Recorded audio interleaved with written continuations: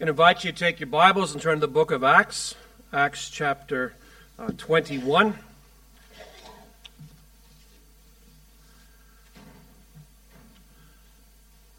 There is, or you should have received, a little green slip on the way in. It's got the sermon outline on it and also the Bible study questions for the coming week. I'm going to read a couple of texts that just prepare for our passage this morning so you can listen, then we'll read together in Acts 21. And the Bible says in Acts chapter 8, speaking of the day of Stephen's martyrdom, that a great persecution began against the church in Jerusalem, and they were all scattered throughout the region of Judea and Samaria, except the apostles. And some devout men buried Stephen and made loud lamentation over him. But Saul began ravaging the church, entering house after house, and dragging off men and women. He would put them in prison. In Acts chapter 9, reading verses 1 to 16 with a bit of a break in the middle, it says, when Saul is traveling on his way to Damascus, and suddenly a light from heaven flashed around him, and he fell to the ground. And he heard a voice saying to him, Saul, Saul, why are you persecuting me? And he said, Who are you, Lord? And he said, I am Jesus, whom you are persecuting. But get up and enter the city, and it will be told you what you must do. And picking up the story in verse 10, there was a disciple at Damascus named Ananias, and the Lord said to him in a vision, Ananias. And he said, Here I am, Lord. And the Lord said to him, Get up and go to the street called Straight, and inquire at the house of Judas for a man from Tarsus named Saul, for he is praying. And he seen in a vision a man named Ananias come in and lay his hands on him so that he might regain his sight. But Ananias answered, Lord, I have heard from many about this man, how much harm he did to your saints at Jerusalem. And here he has authority from the chief priests to bind all who call on your name. But the Lord said to him, Go, for he is a chosen instrument of mine to bear my name before the Gentiles and kings and sons of Israel. For I will show him how much he must suffer for my name's sake. And then in Acts 20, a passage we spent some time on, in verses 22 to 24, the Bible says, and Paul speaking, And now behold, bound by the Spirit, I am on my way to Jerusalem, not knowing what will happen to me there, except that the Holy Spirit solemnly testifies to me in every city, saying that bonds and afflictions await me. Now we're going to read Acts chapter 21, reading to verse 14. It says, Now when we had parted from them, and had set sail, we ran a straight course to Kos, and on the next day to Rhodes, and from there to Patara. And having found a ship crossing over to Phoenicia, we went aboard and set sail. When we came in sight of Cyprus, leaving it on the left, we kept sailing to Syria and landed at Tyre, for the ship was to unload its cargo there. After looking up the disciples, we stayed there for 7 days, and they kept telling Paul through the Spirit not to set foot in Jerusalem. When our days there were ended, we left and started on our journey, while they all, with wives and children, escorted us until we were out of the city. After kneeling down the beach and praying, we said farewell to one another. Then we boarded the ship, and they returned home. When we had finished the voyage from Tyre, we arrived at Ptolemais, and after greeting the brothers and sisters, we stayed with them for a day. On the next day we left and came to Caesarea, and we entered the house of Philip the evangelist, who was one of the 7, and stayed with him. Now this man had 4 virgin daughters who were prophetesses. And as we were staying there for some days, a prophet named Agabus came down from Judea. He came to us and took Paul's belt and bound his own hands and feet and said, This is what the Holy Spirit says. In this way the Jews in Jerusalem will bind the man who owns this belt and hand him over to the Gentiles. When we heard this, we as well as the local residents began begging him not to go up to Jerusalem. Then Paul replied, What are you doing, weeping and breaking my heart? For I am ready not only to be bound, but even to die in Jerusalem for the name of the Lord Jesus. And since he would not be persuaded, we became quiet, remarking, The will of the Lord be done. Let's pray before we go to the message. Loving Heavenly the Father, this morning we come before you and we cry out to you, O God. We pray again for a special anointing of the Holy Spirit in the preaching of the Word of God. We pray, Father, for the words to speak your message to your people. Father, I pray for boldness to speak the truth, for utterance to be given, for grace to season the words, for love to be the motive in our preaching. Father, I pray that the Spirit of God would open hearts and minds to hear and respond to the message. We pray, Father, this morning for the salvation of the lost, those who are sitting in this room that know not the Savior. Father, we pray that your Spirit would work to make them alive, that they would respond in faith and obedience. Father, we pray for the building up of the saints, the encouragement of the downcast and discouraged. Father, we pray for consolation for those who are grieving, for comfort for the afflicted. And Father, we pray for affliction for the comfortable. Father, we pray for a demonstration of the Holy Spirit in power in the preaching the Word of God. And Father, we pray again that the preacher would decrease, but Christ would increase and become our vision. Father, we pray that each of us this morning, through the preaching of the Word of God, would encounter the living God. And we ask you these things, Father, in the precious name of the Lord Jesus Christ. Amen. I want you to notice, by the way of introduction, the working of God's will in Saul or Paul's recorded life in Acts. He's introduced as a young man standing, guarding cloaks, and bearing witness to Stephen's shockingly violent martyrdom. Then in the next 13 chapters, we see the departure of Saul of Tarsus from Jerusalem, and at the very end, the return of Paul the Apostle to Jerusalem. In Acts 8, Saul's persecutions had scattered the church-planting disciples, and he had entered houses of Christians. He dragged Christian men and women out. He'd imprisoned them, intending to destroy them for their witness to Christ as Lord and God. In Acts 9, Saul left Jerusalem, purposed with finding and binding and returning Christians to Jerusalem and possibly to their death. But the Lord had his own will for Paul, or Saul. In Acts 9, Saul was met by Jesus, whom he was persecuting. He was commissioned to bear witness to Christ before Gentiles and kings and sons of Israel. And Saul was prepared by the Lord, shown how much he must suffer for Jesus' sake.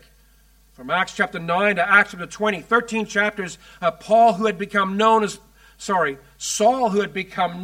Paul, was busy preaching the glorious gospel of God's grace to Jews and Gentiles. He was teaching and arguing and reasoning for the faith with Jews and Gentiles. And after 3 missionary journeys and multiple churches planted, he leaves Ephesus in a hurry to get to Jerusalem before Pentecost. And he arrives. He enters the homes of Christians he'd once persecuted. Paul, loved by believers, is embraced, and he prays with them and weeps with them. Paul is ready to suffer, to die for Christ.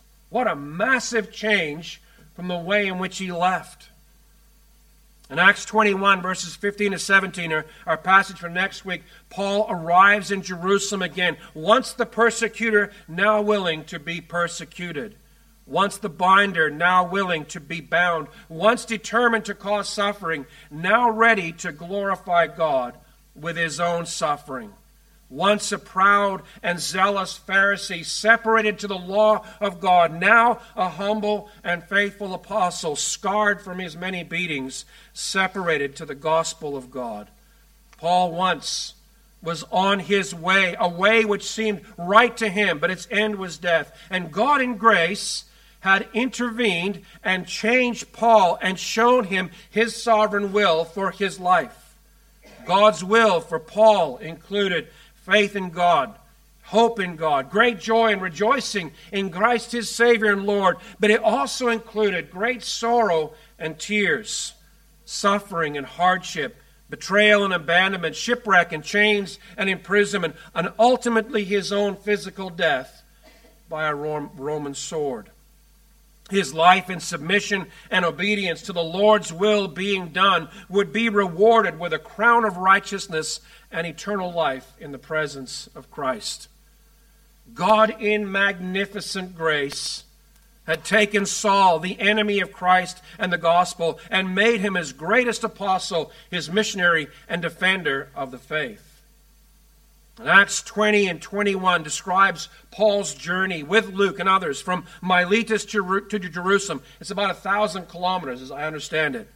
It describes Paul's meeting with several groups of believers along the way, his encouraging and exhorting the Ephesian elders, his meeting with believers in Tyre and Ptolemais and Caesarea. And in 3 locations, his readiness to go and suffer in Jerusalem is increasingly challenged and tested.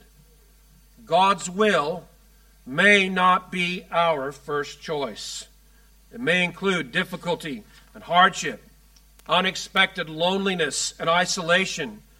It may mean the loss of a loved one, a hospital room instead of a boardroom, a Bible ministry instead of business success, a call to singleness when everyone else is getting married. But this much we know for sure. Submission and faith and obedience to God's will bring much grace from God to endure the difficulty. You remember the story of Paul? 3 times he asked the Lord to remove that thorn in the flesh. It was part of God's will for him to endure, and he said, "My grace is sufficient for you." But how do we know God's will for us? I mean, Paul heard it directly. He had visual descriptions given to him in Agabus's object lesson. What about us? How do we know? Has God revealed his will for us? And the answer is yes, he has. Does God test our readiness to obey his will? Yeah, very much so. Is God glorified by our faith-filled submission to do his will? And the answer is absolutely yes, he does. So first of all, I want us to notice the Lord's will revealed. In Acts 9, verses 15 and 16, and as Ananias goes to tell Paul about what's going to happen, the Lord reveals to him that he will bear witness to Christ before Gentiles and kings and sons of Israel. And Paul must suffer much for Christ. At the very beginning of his life of ministry, that was made known to him. We saw that suffering in some of the missionary journeys as he was beaten in one place after another, even being stoned and left for dead. And we're going to see more of that suffering in chapters to come. And God has also revealed much of his will for each of us. Consider these verses. In 1 Thessalonians 4, verses 3 to 5, the Bible says, "For this is the will of God, your sanctification, that is, that you abstain from sexual immorality, that each of you know how to possess his own vessel in sanctification and honor." In 1 Thessalonians 5, 16 and 18, Paul writes, "Rejoice always, pray without ceasing, in everything give thanks, for this is God's will for you in Christ Jesus."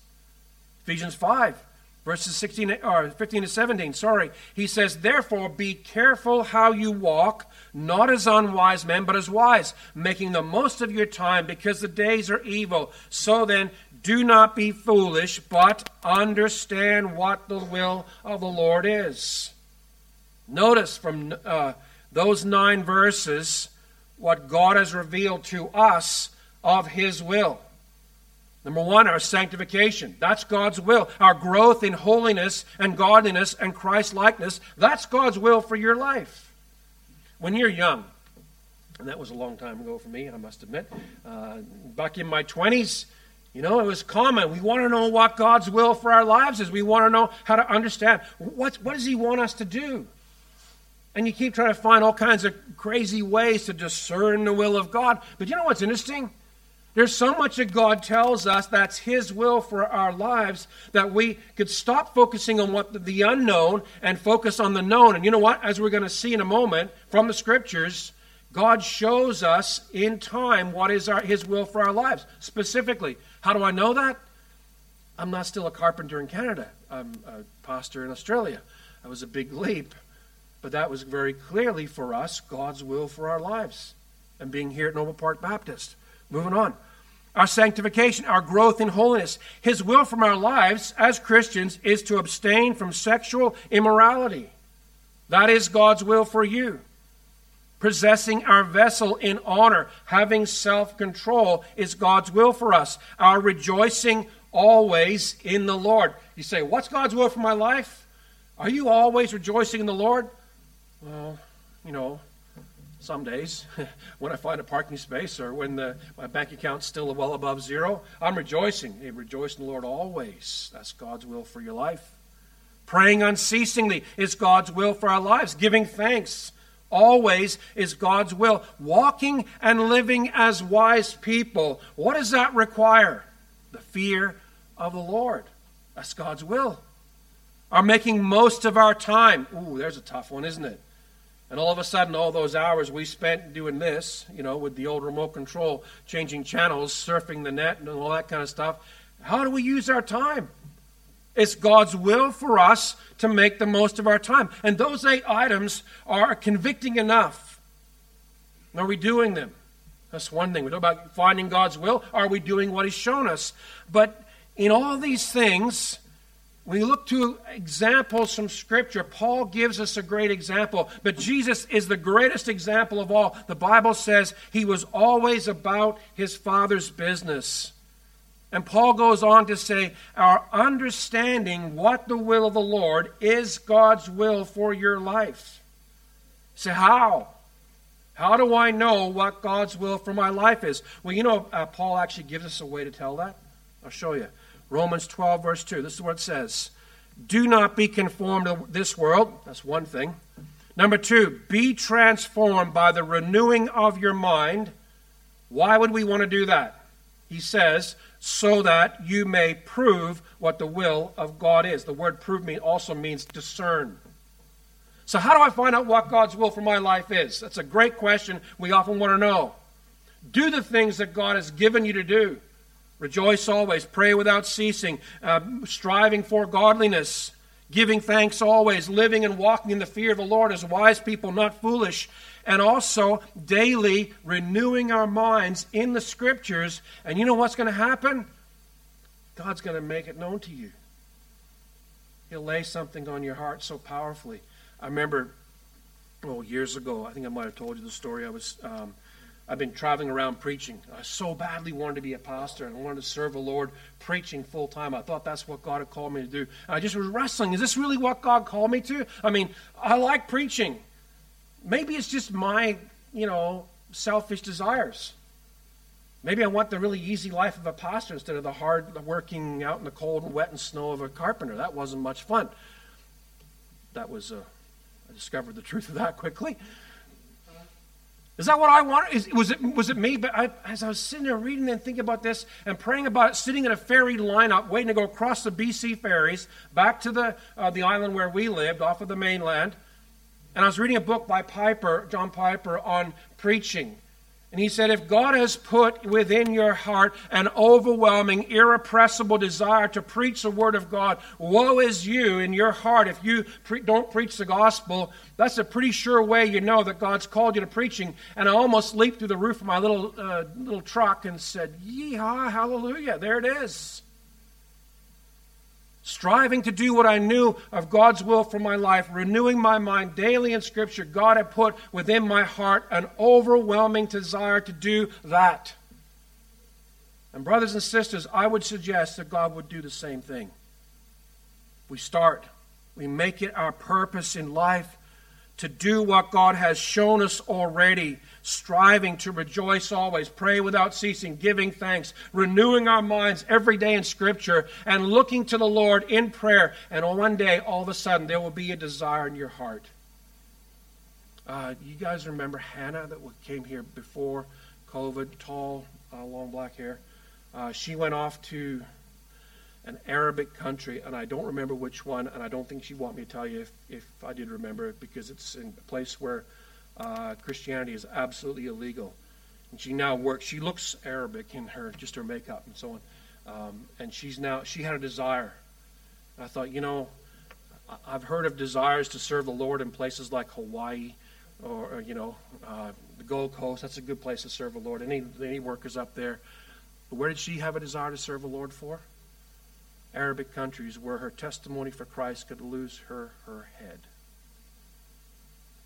And she had an overwhelming desire, and she followed the desire, and she's now off in that place. I get little email updates from her that self-destruct after about 30 days so no one can find them and find out where she is.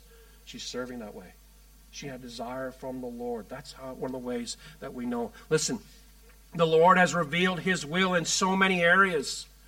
Are we doing those 8 items that God clearly has shown us in Scripture? Perhaps our trouble is we're too busy trying to discover the unknown will of God instead of simply doing the known will of God, all the while trusting Him to show us in His own time. So let's get busy. Let's get busy doing what we know to be God's will. Paul was busy bearing witness to the Gentiles and the Jews everywhere he went. You know the stories? He gets beat up in one place and goes to the next place, and he's still mopping up the blood and kind of bandaging up the bruises, and he's busy preaching the gospel again. That's what God gave him to do. He was busy doing it, and God was leading him towards that ultimate thing. But there was a great chapter of his life yet to begin. A writing ministry, and we're going to see that in the next couple of weeks and months. The Lord's will is revealed. The Lord's will is also tested. Paul's determination to obey what the Lord had shown him was tested. The 2 chapters are a long travel account from Ephesus to Jerusalem, punctuated by accounts of Paul's meeting with believers along the way. Those meetings involved repeated attempts to convince Paul not to go to Jerusalem, and they often ended with prayer and weeping. The Ephesian elders in Acts 20, verses 36 to 38, kneeling with him, praying and weeping, having heard they won't see him again. That put pressure on. It's awfully difficult to meet with people and pray with them when they're weeping over which direction you're going. Even though he knew for a certainty he was doing what God had called him to do. The Tyrians in Acts 21 verses 4 and 5 trying to tell Paul through the Spirit not to go to Jerusalem, then kneeling and praying on the beach as they part company. The Caesarean believers in Acts 21 verses 8 to 14 at Philip's house with his 4 prophetess daughters and Paul's companions, and they're all begging him not to go to Jerusalem after witnessing Agabus' object lesson and the prediction. And Paul says, "Why are you doing this?" Weeping. And he says, "You're breaking my heart." And the word there for breaking is shattering my heart. No doubt it put tremendous pressure on him. And Paul knew. He knew full well what his future held. It involved sufferings and trials and afflictions for the name of the Lord. From the time of his conversion and from his experience of suffering, he knew what the Lord had called him to do. It was a gift of God to him. That's how he saw it, and to them and us. He even wrote to the Philippians from jail in 1 and verse 29, "For to you it has been given for Christ's sake, not only to believe in him, but also to suffer for his sake." I want you to notice in our chapter the words spoken to Paul through the Holy Spirit. Just give a quick little side note. We all wonder about Philip's 4 virgin daughters. They're something of an enigma. They're called prophetesses, and yet they're not recorded as speaking. And even if they did, their words weren't recorded as Scripture. And beyond that, it was necessary for Agabus to travel from Judea to Caesarea, to his house, to convey God's word to Paul. So we're kind of a bit of a mystery as to who they are and what they did. But Agabus, notice him, he prefaced his words with a version of the Old Testament prophetic formula. This is what the Spirit says, which is equivalent to, "Thus says the Lord." So he is claiming full on to speak for God. And his words are substantially correct.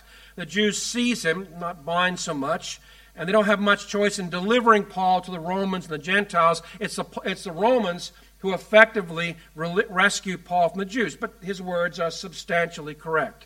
Notice also, back in 21 and verse 4, the Tyrians' words spoken, quote, through the Spirit. They kept telling Paul through the Spirit not to set foot in Jerusalem. Kept telling means that they did so, idea of just pleading and repeatedly telling him, "Don't go to Jerusalem, Paul." You can see everywhere Paul went, there was one of them chasing him down. "Don't go to Jerusalem. Don't go to Jerusalem." They kept trying to tell him. And the idea, one commentator said, was in keeping on trying to tell Paul these things, it's because he wasn't listening. The words "through the Spirit" have caused quite a bit of consternation. What does that mean? How do we understand that? And the commentators, all the ones I have, conservative, evangelical commentators, they all say the same thing. The words are not there as the Holy Spirit's direct speech. So the Tyrians don't say, thus says the Lord, the Spirit says, da-da-da-da. They just plead him not to go. And their words are, quote, through the Spirit.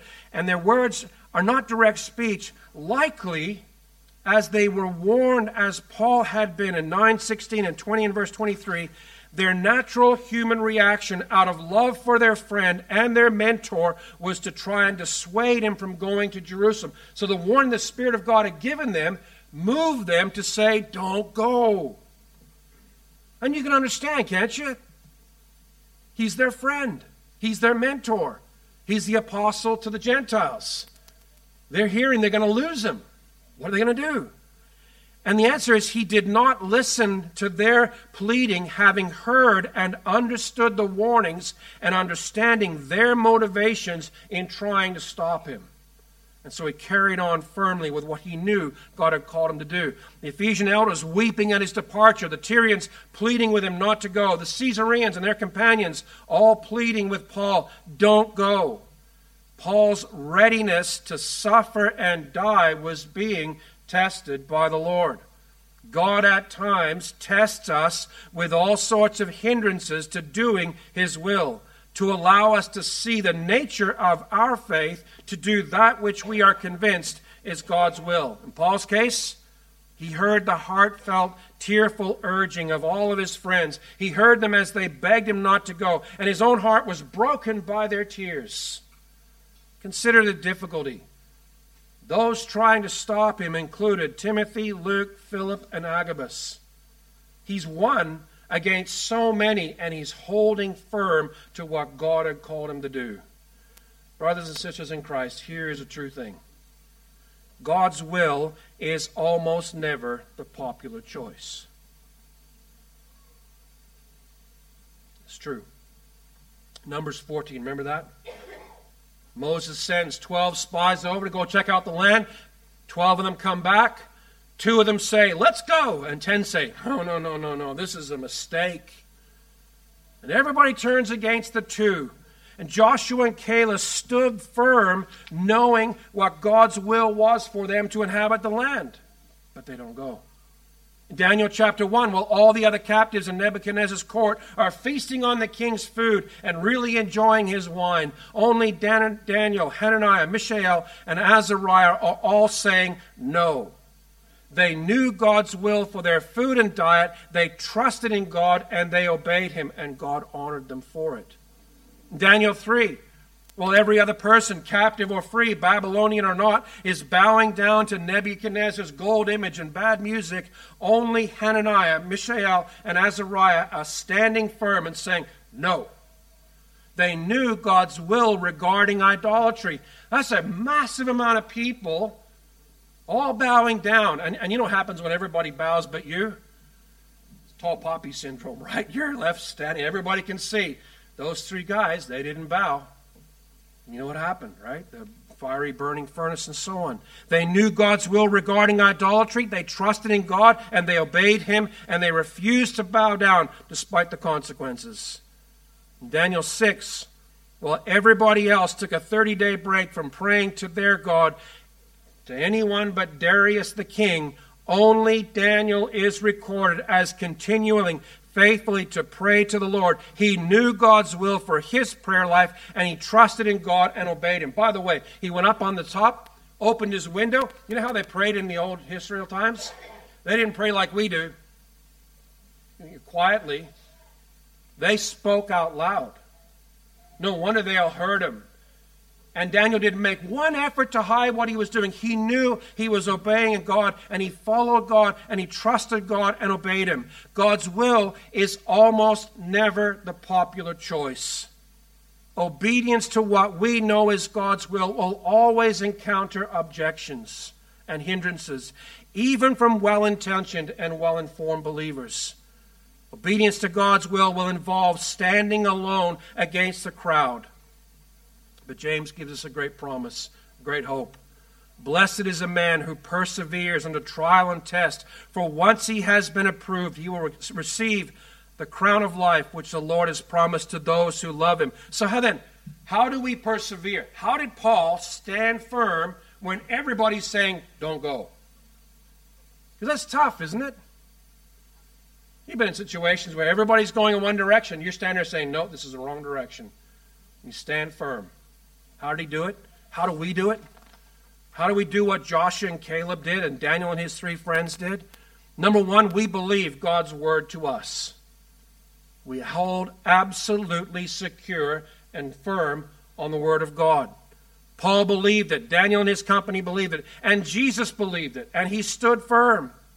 He defines the purpose of his suffering in the term, Paul does, he defines the terms of his suffering in the same terms that Ananias was given when told of Paul's sufferings. For the name of the Lord Jesus. He knew for a certainty, he knew what God had told him, that he was going to suffer, and he held firm to it. He held firm to God's word. Secondly, we value the glory of God's name as greater than our own comfort, safety, and security. We saw it back in Acts 20, verses 22 to 24. What did he say?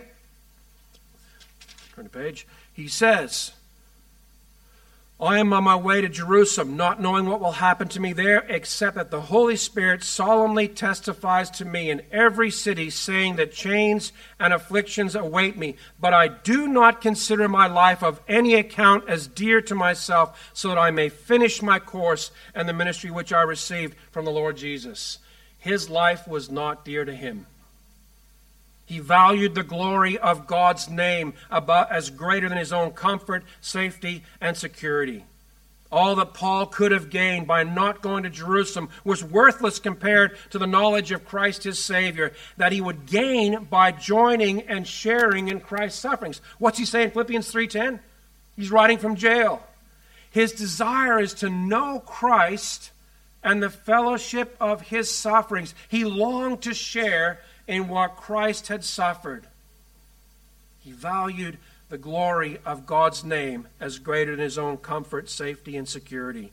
Thirdly, we fix our eyes on Jesus, as Paul surely did. Hebrews 12, 1-3. Listen.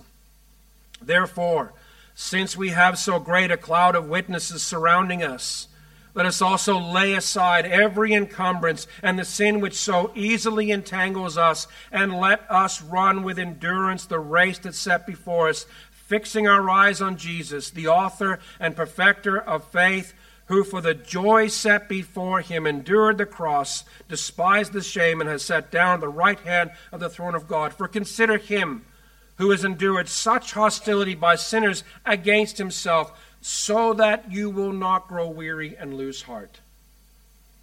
How do we persevere in doing God's will when it's clearly not the popular choice? We hold tight to what the Scriptures teach. We value Christ and the knowing of Christ far greater than our own comfort, safety, or security. And we focus fully on Christ and follow where he leads. There's an old T-shirt you used to be able to get, like one of those. George and Chris love these Christian T-shirts you can buy. This one was kind of cool. It had fish. If you're a fisherman, you love this. All the fish are going one way, right? All different pike and cod and salmon. They're all going the same direction. And right in the middle, there's that little unique Christian fish symbol, and he's going the other way. That's what Paul's doing here. He's convinced of God's will, and he's determined to see it through. The Lord's will be done in our lives. The Lord's will that is revealed to us in his word and through continually renewing our minds in the Scriptures. The Lord's will, which we're tested as to our willingness and readiness for it. And Paul was tested, and he was determined to carry on. Thirdly, the Lord's will, which must be accepted. Notice the text, Acts 21, verses 13 and 14. Paul answered, "What are you doing, weeping and breaking my heart? For I am ready not only to be bound, but even to die at Jerusalem for the name of the Lord Jesus." And since he would not be persuaded, we fell silent, remarking, "The will of the Lord be done." They've heard the warnings. They've spent time trying and begging and pleading with Paul. And finally Paul responds, the first time he speaks, declaring with emphasis that he is ready, willing, and available immediately not only to be bound, as Agabus had described, but to die for the sake of the name of the Lord. The glory of Christ's name, as always with Paul, is uppermost in Paul's mind. He's ready and willing to glorify his Lord through suffering rather than saving himself. This is not, let's read the last couple of verses again. What they say? They became quiet, remarking, "The will of the Lord be done." That's not a weird version of Christian fatalism. Whatever happens, happens. That's not what they were doing at all. Don't get that idea. It's the outflow of a life of faith in God, trusting God, not only when it's convenient and costs little, but trusting the Lord when it costs everything. It is faith in God based on the certain knowledge that God knows what He is doing, and God has His glory and our good firmly in mind, even if it results in our death. Our submission to God, even to dying for Christ, glorifies Him above all else. It displays to God, to angels, to demons, to a watching world that allegiance to Christ is of greater value than saving our own life and skin. I think I told you the story. I watched the Richard Wurmbrand story, Prison for Christ, I think it's called. And it's an acted bit with sort of voiceovers here and there. And one scene is he's describing a fellow pastor who's in jail, and the poor pastor's chained up to the wall, and the door bursts open, and the soldiers drag a young man in, and it's the pastor's son. And they chain his hands and pull his hands up so his feet are just barely touching the ground. And they take clubs and they beat him to death. And halfway through, this poor pastor, going out of his mind, says to them, Stop, I'll tell you whatever you want to know. And they pause for a second, and the young man, still conscious, says, "No, Daddy, no, don't do it. Honor the Lord. Glorify the Lord. Stand firm." That's one of his exact words, but that was the intent of his message. Don't give in. Stand firm for Christ. And the poor pastor, now just about out of his mind completely, and they kept beating until he was dead. And that pastor was never the same, no doubt, What's the point? Even for that young man, he understood that the glory of God and allegiance to Christ was far better than turning aside and saying, "If you stop beating me, I'll give you the names." Or, "If you stop beating me, my dad will give you the names." No. Allegiance to Christ was greater. And I tell that story, just as an aside, watching that movie and seeing what he endured and hearing some of the stories of what he endured and suffering for Christ, I was ashamed. I've never been there. I've never had that kind of suffering. Obviously, I've never been in a country like Romania during the communist times. But that's the kind of suffering that the world looks for, in a certain sense. That's the kind of suffering that the enemy wants to bring. That's the kind of suffering that God allows His people to endure for the sake of the name of Christ. Paul knew already the kind of fate that awaited him if he carried on. Not fate, the kind of end that waited for him if he carried on. And he carried on anyway. It's faith in God based on a certain knowledge that God knows what He is doing, that God has His glory and our good in mind. It's our submission to God, even to dying for Christ, that glorifies Him above all else. What did Jesus say? He said, "If anyone wishes to come after me, he must deny himself and take up his cross daily and follow me. For whoever wishes to save his life will lose it, and whoever loses his life for my sake, he is the one who will save it." Paul understood that.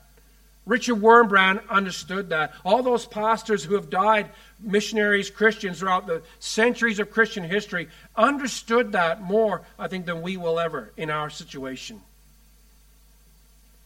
Whoever wishes to save his life will lose it. Whoever loses his life for my sake, he is the one who will save it. For what is a man profited if he gain the whole world and loses or forfeits himself?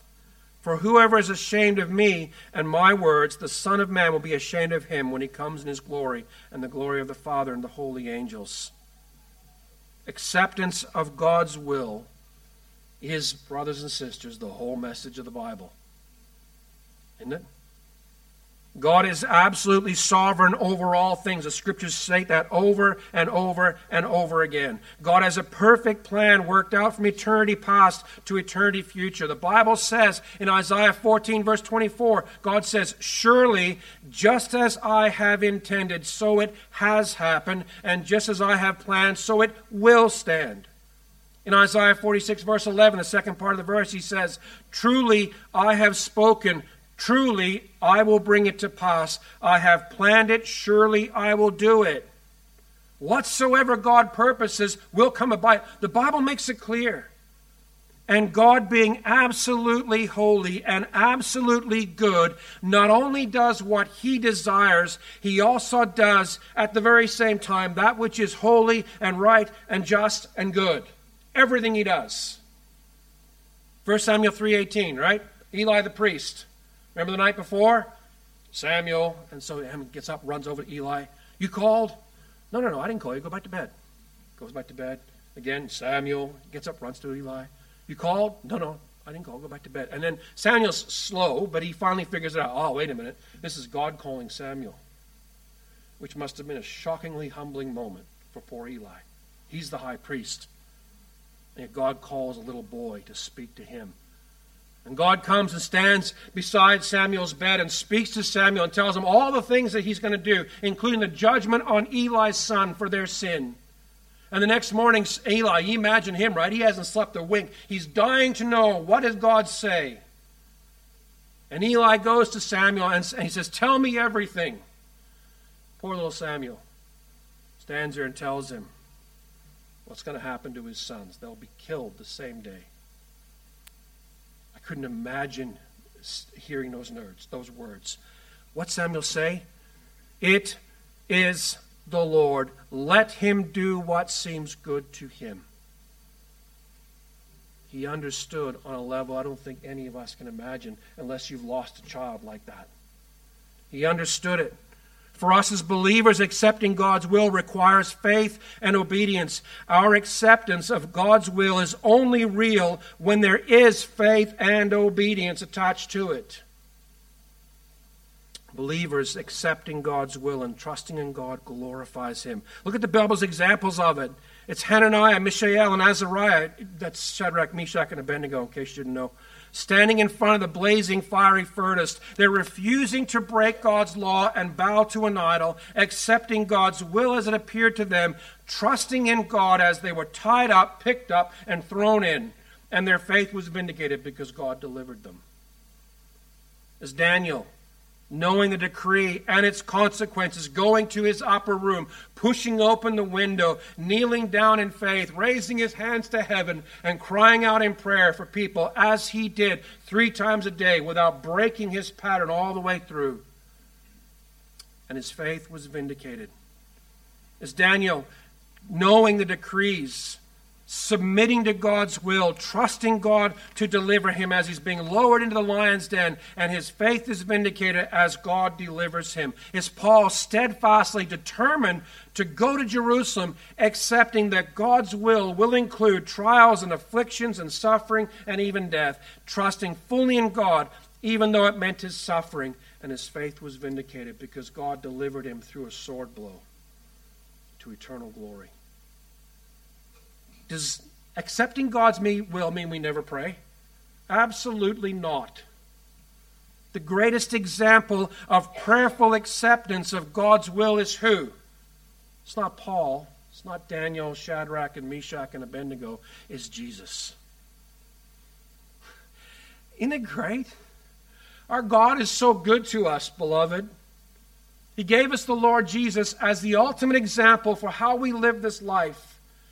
And because, in some senses, we can't relate because he's perfect, he gave us Paul, who is flawed and sinful and saved just as we are, as an example right alongside Christ. Not the same level, obviously, but someone we can follow as we see how Paul lived his life for the Lord. But Jesus is our ultimate example. He taught us all to pray in Matthew 6, verses 9 to 10. Our Father who is in heaven, hallowed be your name. Your kingdom come. What? Your will be done. And then he went into the garden on that night. The Bible says he fell on the ground, his face to the ground, and he prayed. I can't imagine the sound of his words as he cried out to his Father, "My Father, if it is possible, let this cup from me, yet not as I will, but as you will." If there was a way to put those phrases over top of each other almost simultaneously, I think that's what it would have sounded like. He knew. He knew beyond anything we can understand, because of his omniscience as the Son of God, what those hours of abandonment and isolation and loneliness on the cross, being made to be sin, even though he knew no sin, that he might set us free from sin. He knew something of what it would be. And in a broken heart, in that sense, he cried out to his Father, "If there's another way, yet not my will, but yours be done." Prayed for another solution. In Matthew 26:42, he says, "My Father, if this cannot pass away unless I drink it, your will be done." And the Bible tells us in the book of 1 Peter that he trusted himself to one who judges justly. He entrusted himself. He went to the cross in obedience, in submission, and in faith. He gave us a perfect example. Jesus knew his Father's will absolutely. Christ was ready, determined, and setting his face as a flint, hardened to go to Jerusalem and there to suffer for his people's sin, for your sin and for mine. Christ heard and resisted the objections from Peter to his suffering and death. And no doubt Peter was motivated very similarly to Paul's friends. He didn't want to see his friend and beloved master suffer like that. But of course he didn't understand. Christ submitted to God's will, to his Father's will, with prayer for another way, yet resolved to obey fully. And Christ perfectly obeyed all the way to a cross. He entrusted himself to him who judges justly. He did so that he might finish the work the Father had given him to do. He came to suffer and die for his people, for you and I. He came to atone for our sin in our place on our cross. He came to die that we might live. He came to be a servant and slave that we might be set free. And he calls us all now to repent of sin, to believe the gospel, to deny ourselves, to obey God's revealed will, to trust him as we pick up our cross and follow him.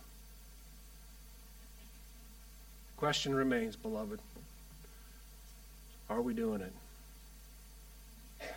Are we willing to deny ourselves? Not my will, but yours be done. To pick up our cross knowing where it might end. And to follow Jesus all the way. You know, it's easy in some senses for us to say, yep, in this comfortable, warm, Western Christianity that we live amongst, it's fairly easy for us to say, yeah, no problem. It's a whole lot different when you're chained up to a bench, like Richard Birnbaum that day, and as they were beating his feet with a club, so his feet never healed, never walked properly again. All he had to do was deny Christ, and they would stop. In the movie, the way they portray it is shocking. He was crying, "I'm a human like you. Don't you understand?" And his voiceover said, in fact, he couldn't understand because in removing God from their thinking, they, in a sense, had ceased to be human and had done inhuman things to one another. All he had to do was deny Christ and tell the authorities where the rest of the Christians were, and they would stop. But he couldn't do it. Brothers and sisters, the Lord Jesus died on a cross for us to set us free, and he calls us to follow him, to follow in obedience to God's will. Not to belabor the point too much, but listen, we cannot claim to be followers of Christ if we steadfastly disobey his word and his will. It's totally contradictory. It just doesn't work. May God help us. May God help us, each of us, to be seeing what God has revealed for us to do in His Scriptures and striving every day to do it. May God help us to be renewing our minds in the Scriptures so that we may prove and discern God's will for our lives. May God help us when the resistance comes, because it will, to stand firm on the Scripture, knowing what God says, and carrying steadfastly forward in obedience to Christ. And may God help us in those moments, if God wills it, that we should suffer our faith, to accept His will, with our eyes firmly fixed on Jesus, who died for us and showed us how we should suffer and die for Him, to follow His example all the way to the end. What an amazing Savior we have. Amen. Amen. I'm going to pray, and then we'll go to the Lord's table. Would you stand with me as we pray together, please?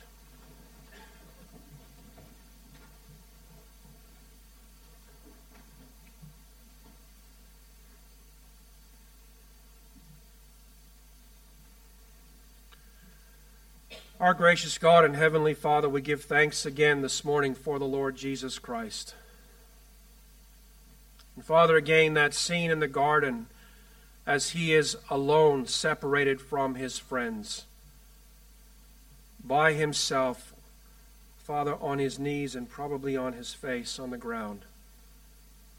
In the absolute agony of His soul, He's crying out to His Father, to you, if it is possible, let this cup pass from me. Nevertheless, not what I will, but you will. Loving Father, we can read those words and we can grasp the emotional weight of them. We can grasp something of the truth of what they say, but to actually stand there and know what that feels like is beyond our grasp in many ways. But Father, we cry out to you that Paul, just as Paul did it, so when the time comes for us, so as for many of us the time is already coming, that we will be willing, we'll be ready to say, not my will, but yours be done. That we would accept your will in faith, with prayer, in obedience to you, despite the cost. Oh God, we pray. We cry out to you, O Lord, when persecution and suffering does finally hit our shores and come to our doors, that we would not do anything to bring shame to the name of the Lord. Father, we plead with you for help in this. Father, we pray that we as Western Christians living in a free country, living in a place where Christianity is still free to be practiced, as we do this morning. Father, we pray that we would realize the full weight of what it means to follow Christ. Paul knew it, knew something of it.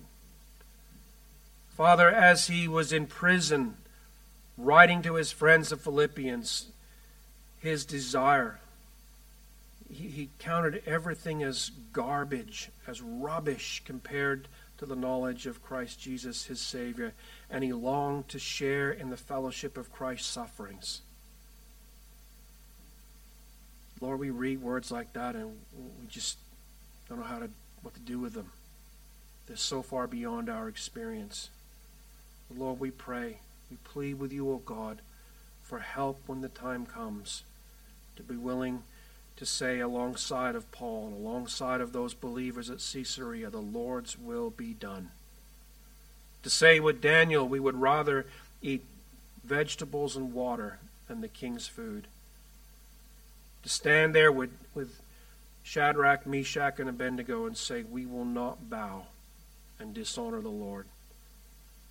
To kneel beside Daniel and lift our hands and pray out loud as he did, knowing that it could mean horribly violent death at the mouths of lions, trusting fully in God.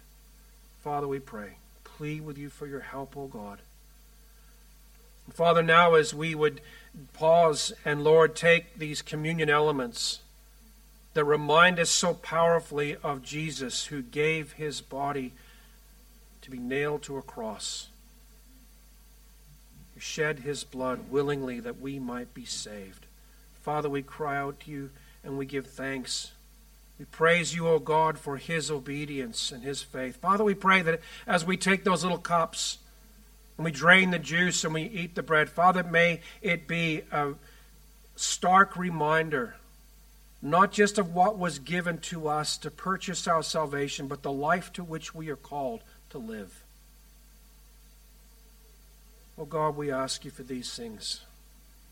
We plead with you for your help. And we give thanks in the precious name of the Lord Jesus Christ. Amen.